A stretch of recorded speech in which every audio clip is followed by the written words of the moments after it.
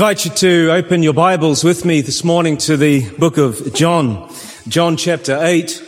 John chapter 8. And we're going to look there at verse 12. It's a very well-known scripture. John chapter 8 and verse 12.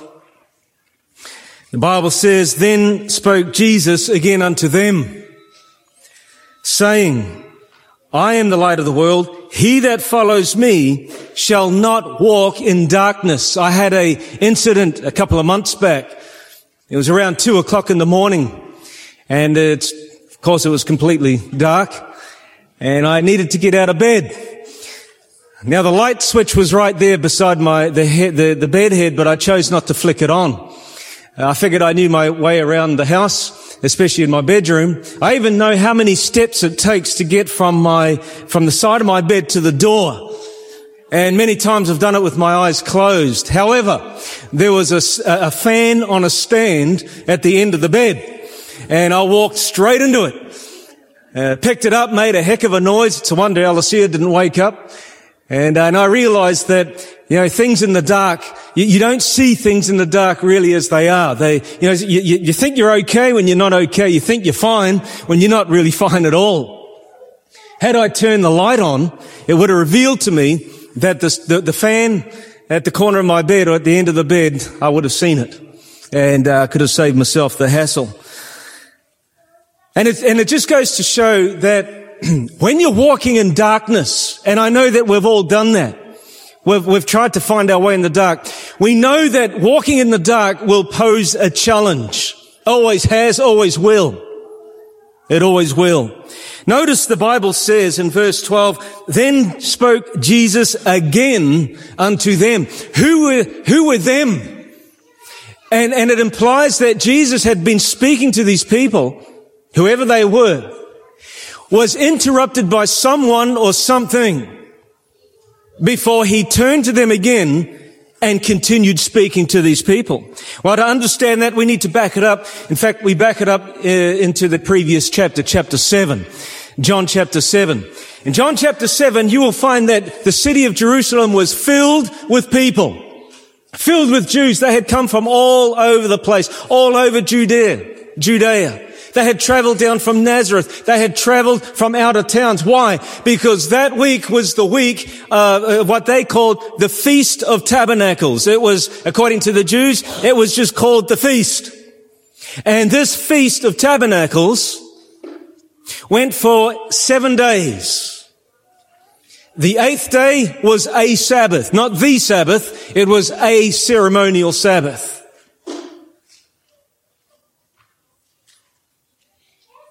And they celebrated day in and day out on this Feast of Tabernacles. And it was there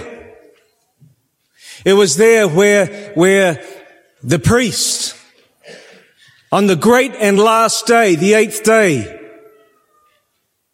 he would go down and he would take a bucket of water out of the pool of Siloam, take it back to the temple, and there he would offer it before God, before the Lord. And it had a twofold symbolic meaning. One, it was to celebrate or commemorate the water that had been struck in the rock from Moses out there in the wilderness. It was to remind them that God had provided for them. And in fact, the Feast of Weeks was a reminder of what God had done for Israel throughout the 40 years of wandering in the wilderness. And so the priest bringing in the bucket of water commemorated the water that came from the rock, but it also was symbolic of the sacred rock, that being the sacred temple. And it was meanings was to symbolize the blessings to not only Israel, but to the entire world. And it was at that point in time that Jesus stood up. And he says there in verse 37, chapter 7 and verse 37, he says, "In the last day, that great day of the feast, Jesus stood and cried, saying, If any man thirst, let him come unto me and drink. And he that believes on me, as the scripture has said, out of his belly shall flow rivers of living water." That sparked a reaction from the leaders. And even Jesus says, as the scripture has said, they immediately remembered Isaiah chapter 55 verse 1 to 3, and where the living waters was referring to God himself. Who did this man think he was? This chippy from Nazareth, this 30-year-old. Who did he think he was? Is he claiming to be God? And from that moment onwards, as moments before, they set to kill Jesus. They were angry. The problem was, as I already mentioned, that the temple was filled with people. There were people that said, maybe this guy, he sounds like he's a prophet. And they believed that Jesus was a genuine prophet. Others weren't so sure, but the leaders had made up their mind. They said, we won't have this man, we want him killed. But they couldn't lay a hand on him. It was too full. It was too packed. It was not the right time. In fact, in verse 30, the Bible says that God's hour, the hour for Jesus, had not yet come. So they couldn't lay a hand on him, even if they tried.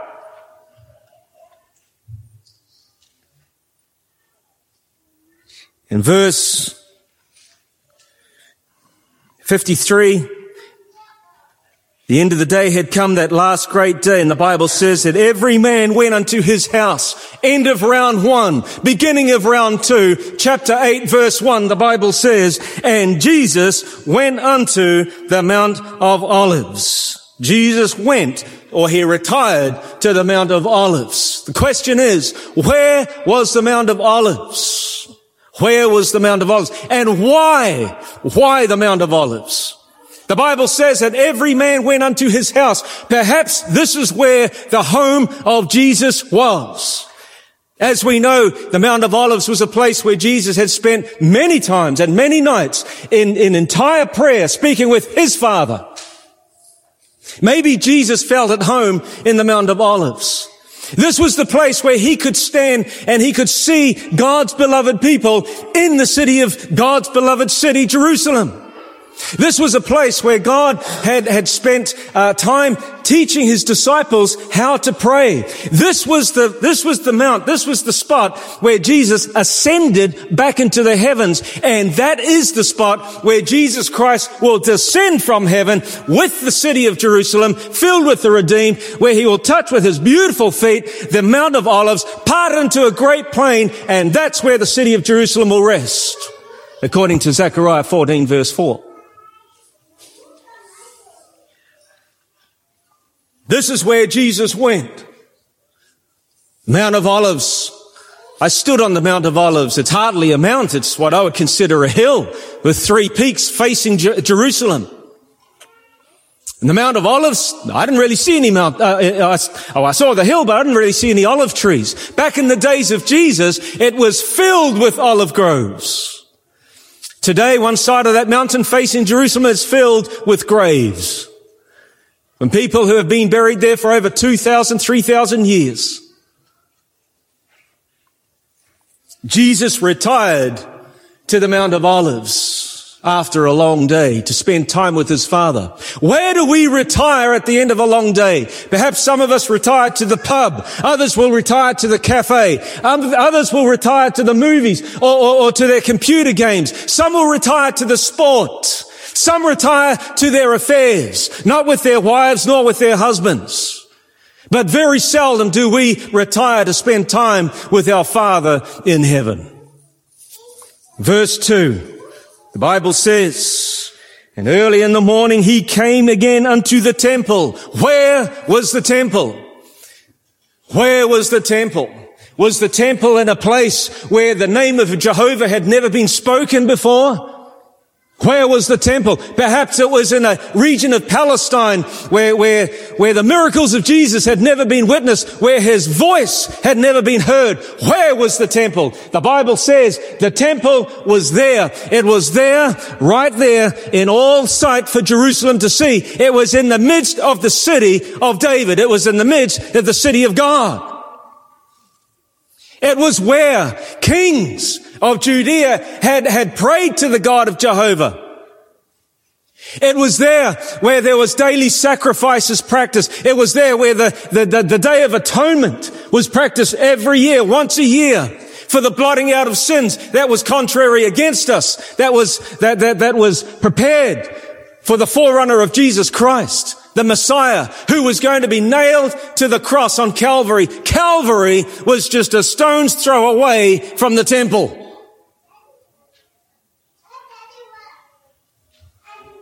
And it's there that Jesus went to the temple. Something caught my eye. The Bible says that he went early.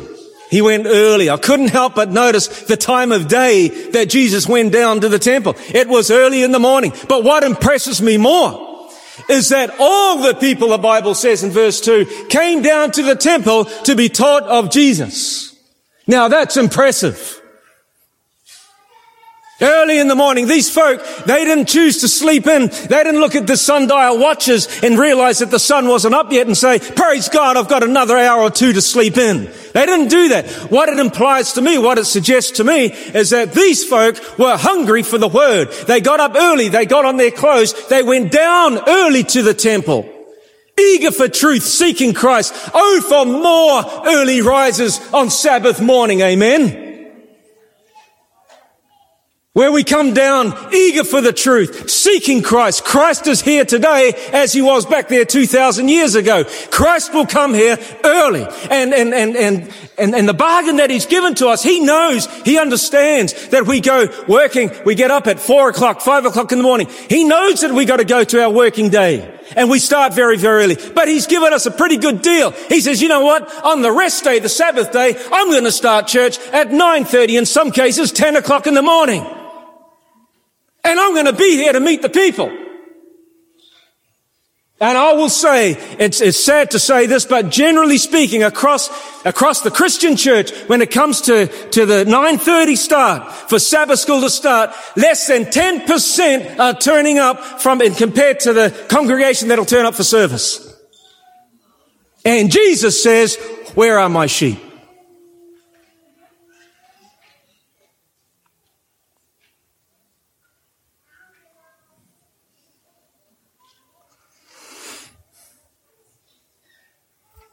It was peaceful. You can just think about the early morning. The birds were singing. It's very tranquil, peaceful, and all the people have arrived. And Jesus sits down to teach and educate these people who were seekers of truth.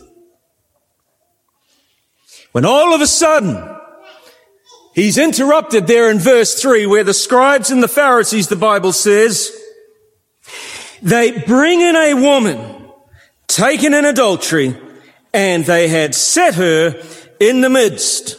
They'd set her in the midst. It's a terrible thing for a sinner to fall in the hands of his fellow sinners. It's a popular story of some 2,000 years. There are people out there who hardly even read the Bible, but they know of this incident. There are museums in Europe, great museums in Europe, who have at least one portrait of this incident. It is a well-known story throughout the Christian world. And this woman, she's brought down to the temple, terror-stricken, concerned for her life now. She knew she had done wrong. There was no way out of this trap. And I know that she was betrothed, or in our days, or our language today, we know that this woman, she was engaged to be married.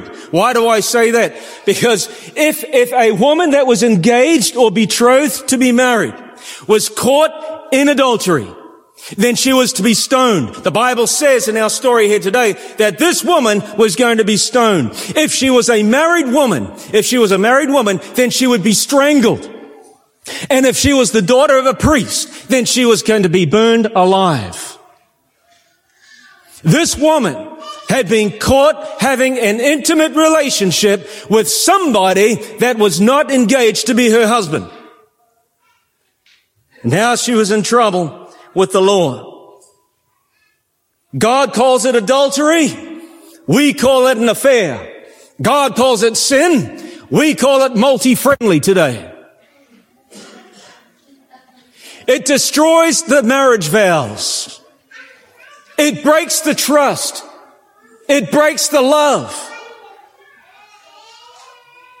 It breaks the unity of the home. It is a sin just as much today as it was back there 2,000 years ago. And this woman knew that she was in trouble. And if that wasn't embarrassing enough, she was dragged down to the temple and made to stand in the midst of what? In the midst of all those people, those churchgoers that had come down to listen to Jesus. Could you imagine if you were caught in adultery today and the elders and the pastor catch you and they drag you straight down here to New Hope and they tell you and they set you in amongst the midst of all you folk and say, this person has been caught in adultery. How would you feel?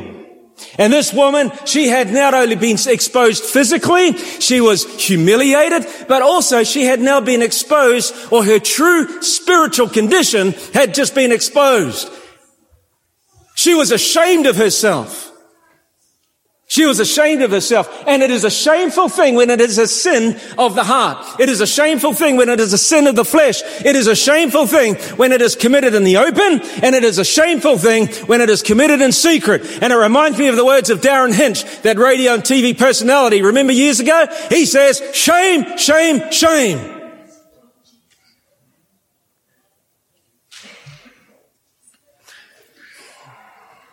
Who were these men? Who were these scribes and these Pharisees? Well, they were men of the law. The scribes, that's why they were called scribes. They scribed the Bible. They scribed the first 5 books of Moses. That was the law of Moses. Genesis, Exodus, Leviticus, Numbers, and Deuteronomy. And they were well versed in the law. In fact, if you wanted to be a rabbi by the age of 14, you had to memorize word for word the first 5 books of the Bible. Now that's pretty impressive. I'll give it to them. So these scribes, the writers of the law, these Pharisees, the religious teachers of the law, had this woman, and she knew she was in big trouble. If you wanted to know any laws of Moses, you would bypass and walk past anybody and everybody just to go and speak to these guys who showed the outward moral high standards of the day. It was these guys that caught this woman, and she was condemned, and they were right. She had committed this grievous sin. She had broken the part of the laws of Moses that spoke about this. We know in Deuteronomy 22 and verse 22. Do we have it up there? Deuteronomy 22 verse 22.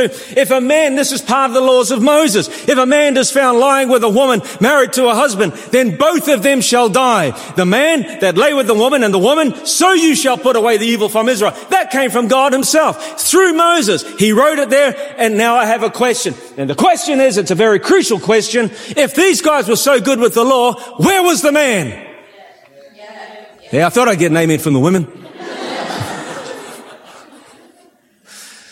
Where was the man? Don't sit there and tell me that somehow they managed to catch the woman and the man just escaped. That didn't happen. That wouldn't happen. They wouldn't let that happen. Where was the man? It seems to me that this was a setup.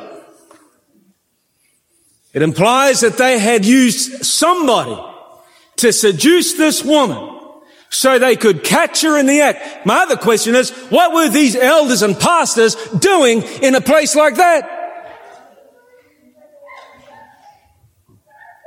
Thought they would have been at home, studying their Bible, or out on visitations,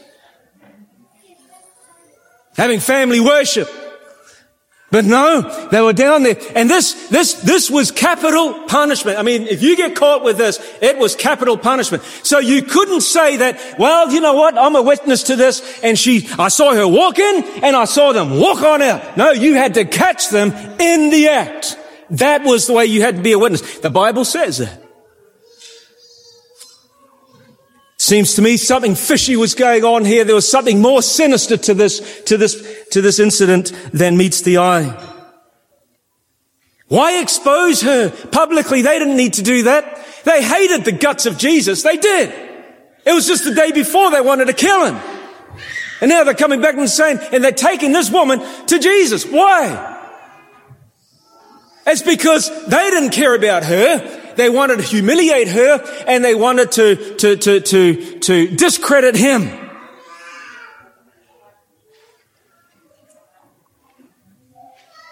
Such was their hatred for Jesus Christ. Chapter 8, verse 5, the Bible says, these guys come in, and they say unto him in verse 4, Master, this woman was taken in adultery in the very act. Now Moses in the law commands us that such should be stoned. But what sayest thou? And this they said, tempting him, that they might have to accuse him. The woman was trapped. The law condemned her. The people that were sitting there listening to Jesus, watching what was going on, in their minds, they would have known that she was a condemned woman.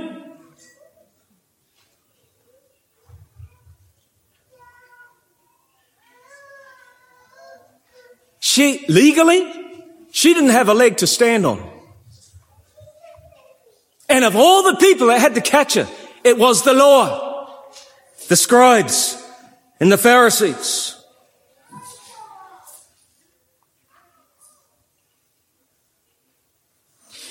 It's interesting to note, the Bible says in verse 3, that the scribes and the Pharisees brought unto him a woman. You know, I love it when you hear a story or a testimony of somebody that had been brought to Jesus. Somebody that has been led to Jesus. These guys brought a woman to Jesus. But you can tell that they were not interested bringing her to see that she changes her ways. That wasn't their intentions. These guys, they were arrogant, they were rude, they were cunning, they were calculating. They had no regard for this woman, and they were the Bible says that they came tempting him, Jesus, accusing him that they may accuse him. They were trying to trap Jesus. So here is this woman. She's been caught in the act of adultery. The law of Moses condemns that. And now they bring her to Jesus and say, you know what? The law of Moses says that she should be stoned. What do you say? What do you say? What was their intentions? What were their motives? You see, my friends, if you ever bring somebody to Jesus with the wrong motives, with evil intentions, don't ever do it. It will bring you undone. It will bring you undone.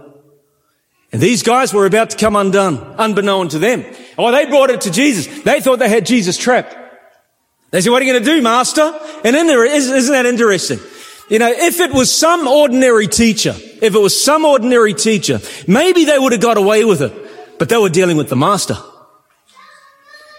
And so they bring this woman to Jesus. What they didn't realize, and they should have, was that Jesus was a friend of sinners. Jesus was a friend of sinners. He was notorious for hanging out with sinners. And Jesus was not concerned about his reputation of hanging out with the wrong people. He was not concerned with that at all. What he was more concerned with was people's salvation. And so they bring this woman in. And what does Jesus do? We know that they brought this woman to Jesus. And Jesus, why bring him to Jesus? Jesus was the one that forgives. Jesus is the one that gives you grace. Jesus is the one that offers you salvation. But they had something a little more sinister than that. And so they bring her to Jesus. What was Jesus to do? You see, the question is, they came and tempted him so that they may accuse him. Based on what? Well, if Jesus said, listen, let the woman go, that then would have put him in trouble with the law of Moses. That was a capital offense, and they knew it. They said, if Jesus is lenient on this woman and lets her go, then we can have him stoned. We can have him killed because it's a capital crime. It's a capital, it's a sin going against the law of Moses. If he had said, stone her, that's what the law of Moses says, stone her. If he had said that, he would have gone against the Roman authorities. They knew it. Nobody was allowed to carry out any killing or execution unless it was through Roman authorities. Why is it that they brought Jesus to Rome in the first place, or to authorities to have him crucified? They couldn't do it themselves. And so they thought if he goes one way, he'll be condemned through the law of Moses. If he takes it another, he'll be condemned through the authorities of Rome. So what does he do? There the Bible says, but in verse 6, but Jesus stooped down and with his finger wrote on the ground as though he heard them not. I want to just say at this point in time, Jesus does love you, and here is grace coming into it.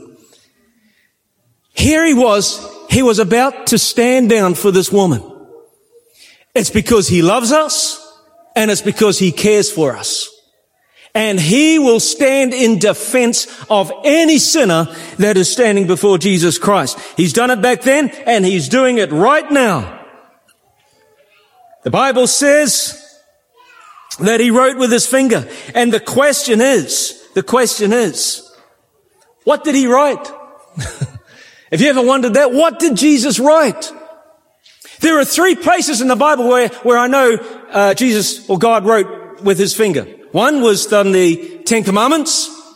The second was on the wall of Belshazzar, the Babylonian palace. And the third was here in this incident. And I couldn't help but notice through a study of these 3 periods that it was, or these 3 incidents, that it was law and judgment connected together. When you have the 10 Commandments, that's the law. And what does James chapter 2 verse 12 says? That we will be judged by the law. So there's law and judgment. You come over to the Babylonian walls where they saw the writing on the walls. He gets Daniel the prophet to come and explain it to King Belshazzar, and he says, you have been weighed in the balances and found wanting. It was judgment and it was law. He was killed that very night. Then we come here where Jesus himself, these guys, the scribes and Pharisees, they thought they were the law, but they had no clue who they were dealing with. He was the master because he was the law. The Bible says in Romans chapter 10 and verse 4 that Christ is the end of the law. So when he wrote with the end of his finger, he was writing the law down.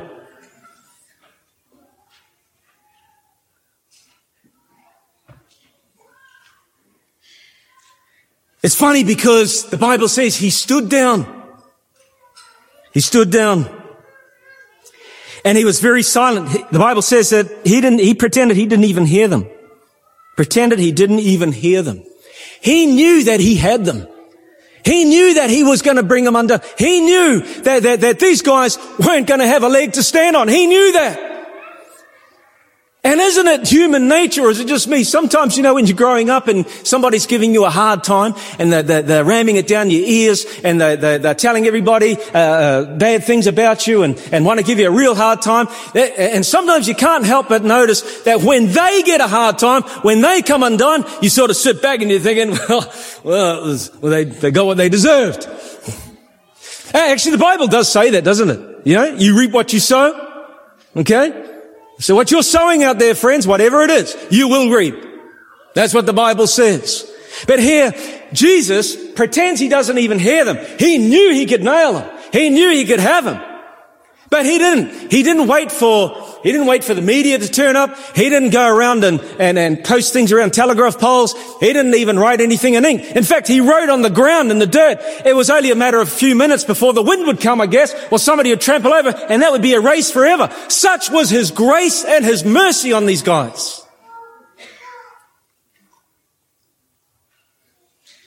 He descended that day, my friends. He descended from heaven to earth. He descended below the crowds. The Bible says that when he came to the temple, he sat.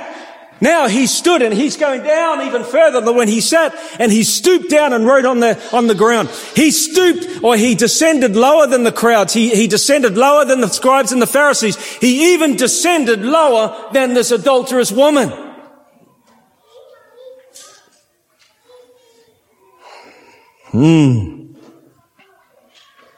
He stooped, my friends. The Bible says he stooped. Well, I guess in his ministry he had been done a lot of stooping.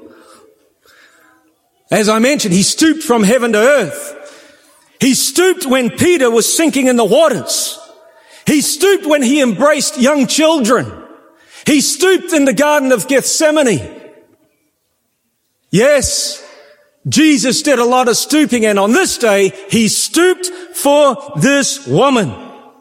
And the Bible says there in verse 7, so they continued asking him. He lifted himself and he said unto him. Here the Bible says he lifted himself up. Not only did he stoop down for this woman, but he stood up for her too.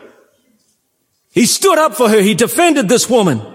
And what does he say? He that is without sin among you, let him first cast a stone at her. Now the question is, who were the first that were able to cast a stone at this woman? Notice what the Bible says. In Deuteronomy 17. Do we have Deuteronomy 17 there? I can't tell. All right, Deuteronomy 17. Once again, we're back in the laws of Moses. Whoever is deserving of death shall be put to death on the testimony of what? 2 or 3 witnesses. He shall not be put to death on the testimony of 1 witness. Verse 7. The hands of the witnesses. You notice that? The hands of the witnesses shall be the what? The first. So Jesus says, he who is first. In other words, if you were the first witnesses, if you were the first 2 or 3 witnesses, you will be the first to cast that stone. But Jesus had a way with words. He had a way to reach their heart, didn't he? Because he also reminded them in Deuteronomy chapter 19, if we got that there. Deuteronomy chapter 19, he says, if a false witness rises against any man to testify against of him wrongdoing. Next verse. Then both men in the controversy shall stand before the Lord, before the priests and the judges who serve in those days. Next.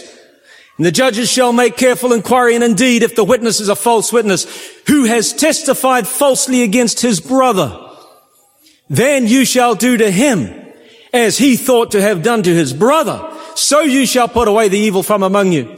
So in other words, what Jesus was saying, before you cast that first stone, have a good look in the mirror. Have a good look in the mirror.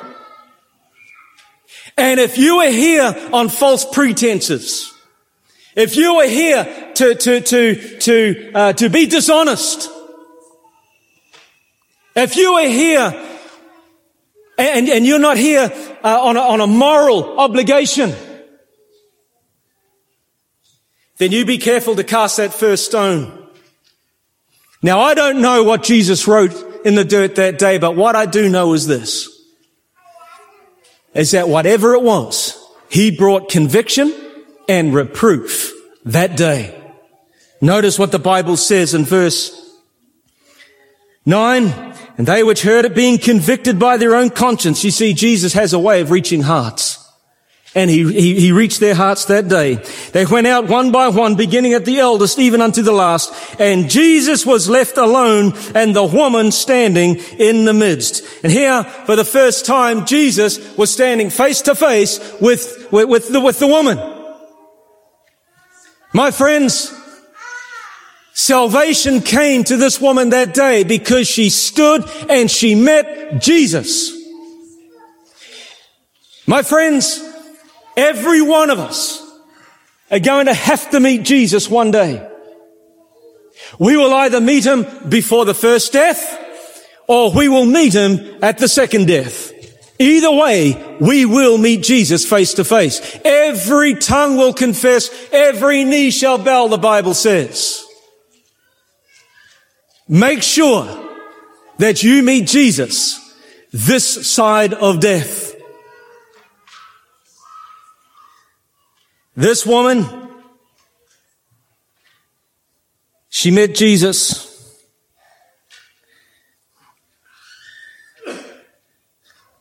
The accusers had left, and she was left standing in the midst.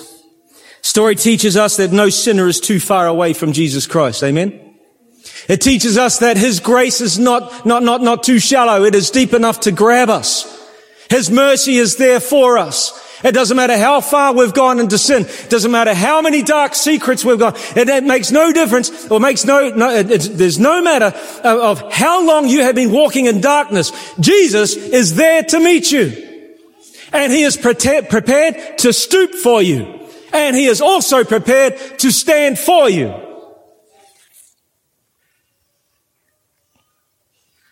The problem with us is that we are not willing to admit our sins. I have to credit these guys. When they walked and they dropped their stones that day, not one stone was cast. When they walked, they left. At least they saw themselves for who they really are. Perhaps Jesus wrote in the dirt and said, Sam, you've committed adultery. Jerry, you've committed murder. Harry, you've coveted the neighbor's wife. Maybe it was specific sins, and the spirit of prophecy says that Jesus wrote their specific sins. But they left. They saw themselves for who they really were. It's one of the hardest things for us as human beings to do, is to see ourselves for who we really are. Verse 10. When Jesus had lifted himself up and he saw none but the woman, he said unto her, Woman, where are your accusers? Has no man condemned thee? In other words, woman, where are those first 2 or 3 witnesses? Where are the ones that caught you in the act? Where are they? Where are the ones that are going to cast that first stone? And how does she respond? She says, No man, sir, no man, Lord. And Jesus said unto her, Neither do I condemn thee, go and sin no more. Now, he wasn't condoning what she had done was right. Nor was he telling her to go and just never ever sin again.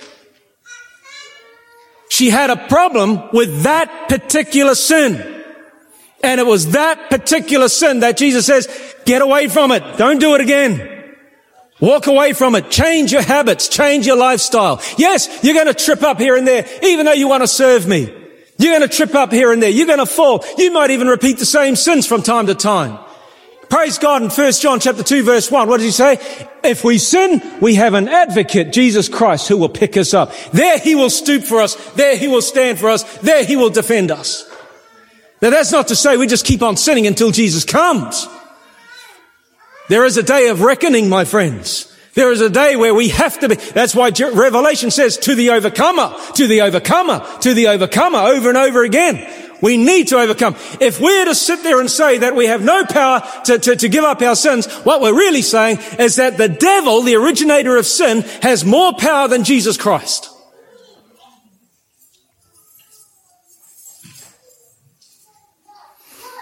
This woman looked to Jesus in faith. Woman, symbolic of a church, isn't it? You know, I want to say this before I wrap up. I want us to say this. The woman in Bible prophecy is symbolic of church. Ephesians chapter 5 verse 22, 23 clearly tells us that. Sometimes people want to stand outside the church, pick up stones and cast it at the church, at the woman. And now I know church stinks sometimes. It smells a bit. Somebody already said that we're full of sinners. This is a hospital for sinners, not for saints. And sometimes we have issues with ourselves or amongst each other. But I remember a good evangelist friend of mine said, church is like Noah's Ark. Noah and his family were on board that ark and it was filled with animals. Could you imagine the stench and the stink that produced over 12 months, two-year period? Could you imagine just how? Ugh!